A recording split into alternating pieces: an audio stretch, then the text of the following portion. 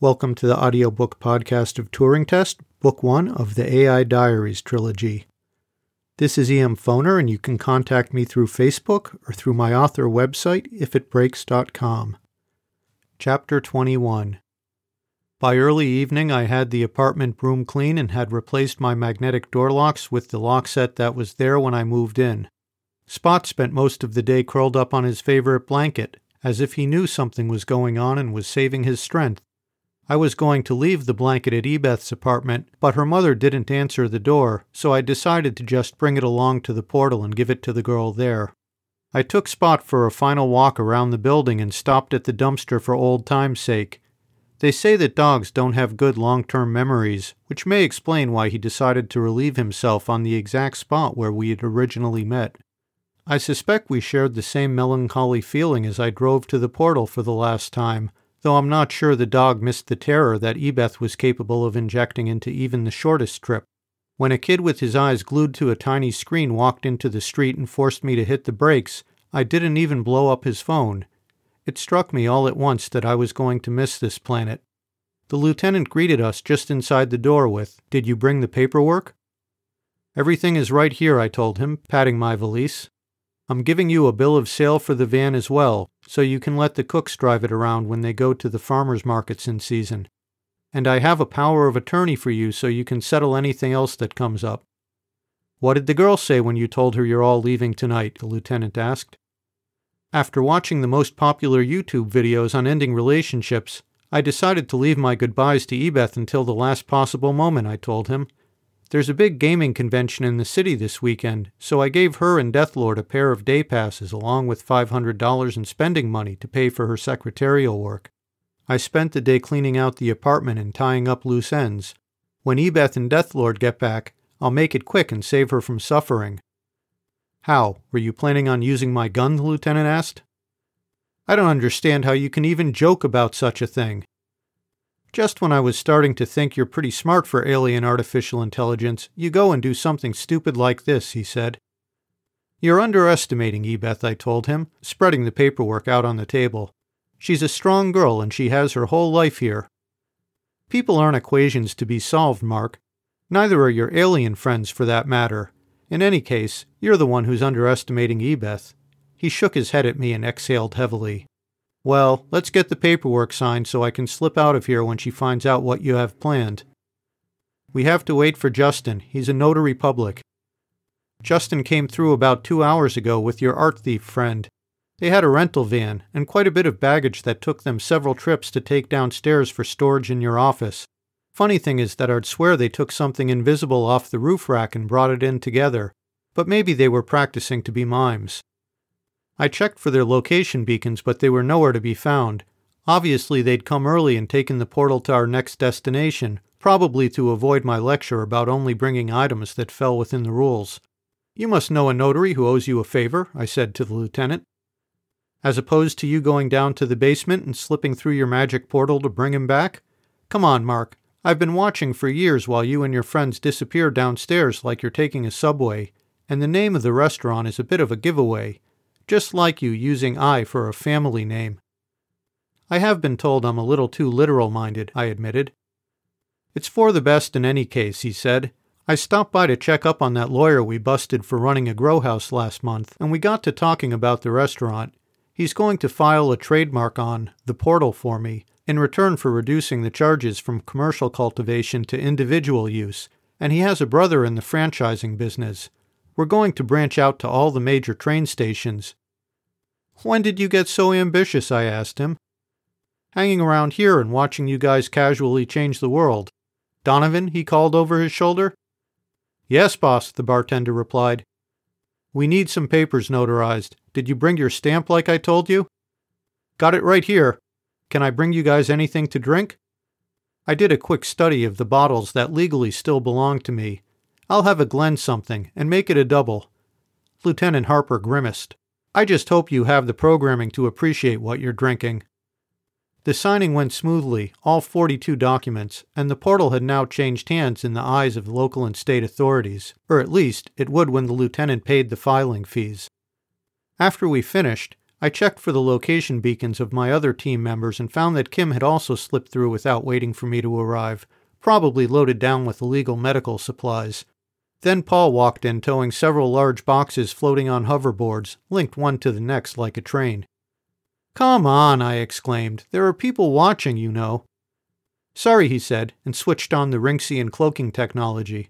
"I was trying to save the fuel cells for the other side. It may take a while to find a place to set everything up." "Can I get you something?" Donovan asked him. "I'll have a crankshaft. It may be the last cold beer I get in a while." Helen showed up next with 2 enormous rollaways, which made me wonder how much of her month on Earth had been spent shopping. Then she went back out to the car and brought in a 3rd rollaway, plus a tray of freshly baked cookies. I have to admit that I was growing partial to the smell. "Where are Ebeth and Spot?" she asked. "Spot's downstairs getting warm, and Ebeth will be here soon. I sent her and Deathlord to a gaming convention for the day." "Oh, I would have gone to that," she said. "When am I going to get the chance again to hustle guys who think that girls can't game?" She grabbed a chair at the table and set down the tray of cookies on top of the pile of paperwork in front of the lieutenant. "Eat, you too, Donovan." The side door opened and Sue came in with a modest carry-on bag. I decided to use it as an object lesson for the others on packing light, but before I got past 10 words, I heard a telltale meow. "I don't want to be the first one to let the cat out of the bag, but I'm guessing those aren't clothes," the lieutenant said. "I brought all of my clothes and knickknacks through earlier today with Paul," Sue said. "We established a forward supply dump." "And you were going to tell me about this when?" "We know that you're trying to be a stickler, Mark," Paul said. "We just wanted to save you some emotional pain." "That doesn't make any sense," I began, but a pair of mismatched Imperial stormtroopers burst through the front door and interrupted me. The lieutenant actually started from his seat, but even without scanning ability, he was a quick enough thinker not to go for his weapon. "I take it Ebeth is the short one," he surmised. "Cool beans," Helen said. "Now I really feel bad about missing the convention." The helmets came off, and I don't remember ever seeing Ebeth looking so happy. At least I'd gotten that part right. "Thank you, Mark," she said. "That was the greatest day ever. Some rich geek offered me $10,000 for my laptop after I toasted everybody, but I told him it was an experimental prototype I'd borrowed from a neighbor." "He believed it?" "Probably not. Hey, can I take it with me to the ferryman reservation?" My virtual heart sank into the dress shoes that Sue now insisted I wear for important occasions. About that, Ebeth, we need to talk." "Are you going to lecture me about going to school again?" she asked suspiciously. "I'll be hiding behind the bar if anybody needs me," the lieutenant said, rising from his chair and beating a rapid retreat. "I've established a trust fund for you, Ebeth, for Spot too. I didn't want to ruin your life by making you so wealthy that you'd never have a reason to work, but it will pay for college and—" "I don't want your trust fund," she interrupted. "And I'm not going to college unless they have them on the ferryman reservation. And I can pay my own way, in gold," she added. "Where did you get gold?" Helen asked before I could correct the girl's misconceptions. "I traded Fifth, the Bitcoin everybody on the team gave me for tips. He wanted my help buying a bunch of illegal stuff on the dark web and he needed a way to pay. It was win-win." "I'm glad you were able to get some gold, Ebeth, but you're not even 17 yet," I reminded her. "I'd really like to start my next probationary assignment on the right foot by not kidnapping a minor." "How does kidnapping come into it? I want to go." "It's year laws. Even if I was your biological father, I couldn't take you out of the country without your mother's written permission." "Just print it up and I'll sign it. You know I've been doing that for years." "This is a little more important than a report card," I told her. Ebeth exhaled heavily and looked at Deathlord. "Tell him," the boy said. "Mom decided that she had it with the cold weather and left for Florida with some guy 2 weeks ago. She said that now I have a boyfriend I can take care of myself." "Is she crazy?" I asked, forgetting that I was always telling Ebeth that even though her mother was far from perfect, she still deserved the respect that any parent was due. "When my mom was my age, she already had me. From her standpoint, she's done a great job getting me this far, and now it's time for me to work it out on my own. I'm trying to take it as a compliment." "We could be her foster parents," Sue suggested, reminding me yet again of the extent to which my second-in-command had gone native. I was beginning to wonder if Sue would ever return to being her old self, and moving to another planet full of humans certainly wasn't going to help. Before I could even begin to explain how impractical that suggestion was, Ebeth laid down the law. "I'm an honorary citizen of Library," the girl declared. "Stacy gave me her crystal last month. You're infringing on my free right to travel and whatnot." I looked over at the lieutenant, who was following the conversation with great interest from behind the bar. "I'm not going to get in trouble with our new galactic overlords by standing in the girl's way," he said. "Besides, she's got ID showing that she's 21. "But I was counting on you to take care of Spot," I protested, even though I have to admit that it sounded pretty lame in context. "Then I absolutely have to come with you," Ebeth said. "Didn't you notice that he's been staging his tennis ball collection in your office for weeks? I thought he brought them in the car as mouth protectors, like athletes. But only on the trips from your apartment to the restaurant? I suppose I did see a few dogs in those video testimonials that Fifth showed us," I allowed. "Maybe he'll blend in." "And Brutus would have missed him," Paul said. "He's already over on the Ferryman Reservation guarding our supply dump." "But what about Deathlord?" I asked. "I thought the two of you—" "I'm coming with you guys, Mr. I," he said.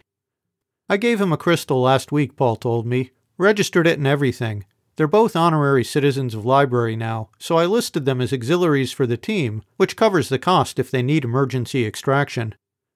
"Did you explain to Deathlord that the ferrymen have limited the technological advances on their reservations? You'll probably be setting up shop shaving spokes for wagon wheels and using animal fat to grease wooden axles." "So we'll invent bronze bearings and make a killing," Paul said. "Try looking on the sunny side, even though the sun was a bit too red for my taste." "I hope I'm doing the right thing," I sighed. Sue gave my shoulder a squeeze that I suspect was intended to be comforting. It wasn't half bad. "We'll have to get you some in-ear translators until you can learn the local language." "Kim put them in for us yesterday," Ebeth told me. "It's kind of weird, but we'll get used to it." "Hey, check out this video clip," Donovan called, pointing up at the TV. "There was a traffic jam in that section of depressed highway coming out of the city this evening, and some maniac in a Jeep drove past everybody by sticking to the wall. That's some crazy traction." We all turned our attention to the TV as the announcer introduced clip after clip of eyewitness video recorded on smartphones. In several of them, Ebeth and Deathlord were easily identifiable. "Cool beans," Helen said again. "Now I triple wish I went with you guys." "Why did you wait to get back here before you put on the Imperial Stormtrooper costumes?" I demanded. "Fallback plan, so you'd have to let us come along," Ebeth said. "It was your mentor's idea, actually. He phoned earlier today and said you can be insanely stubborn at times. I told him that I hadn't noticed." "I'm going to have to ask you to leave those Jeep keys with me," the lieutenant said, returning to the table and holding out his hand for Deathlord to comply. "Police business." "Don't you two need to go pick up your stuff?" I asked. "I brought it through for them earlier today," Paul said. "You'll be pleased to know that Ebeth packed light." We finished up our drinks and headed down to my office. I quickly put together a catalog of destinations with red suns so that Ebeth could show off her portal selection ability to her boyfriend and the lieutenant. The girl grabbed the joystick and screamed past the first 60 options, stopping dead on a rather dusty-looking scene where the only familiar items were several dozen tennis balls that were positioned at random, as if they'd been rolled through the portal. I looked suspiciously at Spot, who chose to scratch vigorously behind an ear. "This is it?" the lieutenant asked. "You stepped through a brick wall in my basement and you're on another world?" "Just watch us," Ebeth said, and grabbing Deathlord's hand, pulled the boy through the portal. "Get out of those costumes and change into regular clothes," I shouted through the portal after them. "You're going to frighten the natives." "Don't worry," Paul said. "The temporary portal is in a ravine outside of town and the others will have secured the area. Can you give me a hand with these crates?" "Why are you keeping your cloaking device on now that I know what's there?" the lieutenant asked, as I helped Paul maneuver the invisible train of floating crates through the portal. "The cloak hides them from the automatic security filters," Sue explained. "It's how we move things that aren't really allowed. It's been a pleasure knowing you, Lieutenant, and I hope we meet again someday." "Drop in any time," he said, gesturing at the portal. "I don't suppose I have to worry about an alien invasion?" "My team and I are the only ones who can operate the portal," I told him. "Well, my mentor and the engineers, of course, but they don't count." Spot took his favorite blanket in his mouth, shook his head back and forth to get it settled over his back, and then trotted through the portal without a backward glance. We manhandled Helen's oversized rollaways through the narrow office space, and then she walked through the portal as well, followed by Sue with her cats. Or maybe they were our cats now. I was getting confused. Good luck, the lieutenant said, offering me a firm handshake. You too. Listen, there's going to be a lot of alien tourists showing up on this world, but you'll get an influx of shady types too, some of them selling shares in asteroid mining operations and the like. Don't believe any of it. Thanks for the tip, and I'll let you lock the door, he said. I presume this thing will shut itself down after you go through? I'll close it from the other side. I shut the door after the lieutenant and threw the deadbolt, even though there was nobody left on the planet who could access the portal other than myself. My phone vibrated in my pocket. I knew I had forgotten something. If it breaks, Mark speaking, I answered reflexively. Just calling to say goodbye, Pfift said. My crew have been working overtime growing body parts in the vats, and I should be able to pass as human within a few days. Any words of wisdom you'd care to pass along? Technically, I shouldn't be helping you at all, but I guess I can share an edited version of my memories from the last month or so, just to give you an idea of how things really work here. I remotely hacked into the high-speed network of the Hanker's lander just to show I could and shot him the download. Pfift, I'm trusting you to keep this confidential, all right? Postscript. The Regent of Aniniac licked her crystal ball clean at the appointed time and stared into the haze. Her magic pierced the vast distances of the void, and a familiar face slowly came into focus. Hello, dearest, she spoke through her mind. My one and only love, came the reply. Once again your wisdom has proved superior to my own. I never realized how much I needed a vacation until you forced me to take one. Are you eating well? Like a king, the Archmage replied. All of my needs are catered to as well as if I were staying at a luxury resort. I received a surprise visit from the library's representative on the League's Executive Council seeking our support for an upcoming vote, she said. He mentioned running into you on some backwater planet and said he'd never seen you looking so relaxed. I was meaning to ask you to pick out a nice gift to express my thanks to him for not blowing my cover. Maybe one of those decorative wooden bowls the ferrymen are selling? Even AI must need a place to put little things. Is it possible to purchase such goods on Aniniac? They opened a reservation direct outlet store here over 1,000 years ago, the Regent replied patiently.